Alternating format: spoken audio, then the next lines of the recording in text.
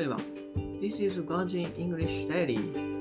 Today's topic is Reason for Failing a Document Screening.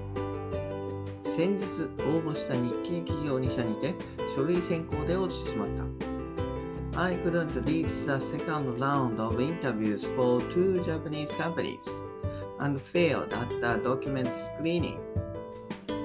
外資系では書類で落ちることはないのに日系企業となると状況が変わってくる。I haven't failed foreign affairs at this stage yet, but the circumstance with the Japanese companies was totally different.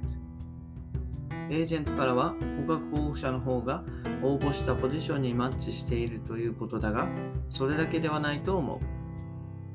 The recruitment consultants told me that other applicants were more suitable for the position.However, I don't think that's the case at all.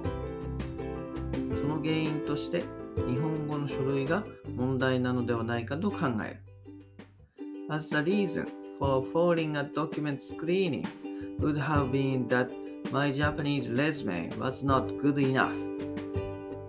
英語版と比べると内容が薄いので、英語版を日本語に翻訳することにする。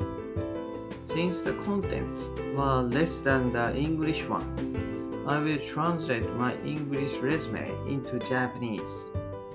That's all. Bye bye. Have a nice day.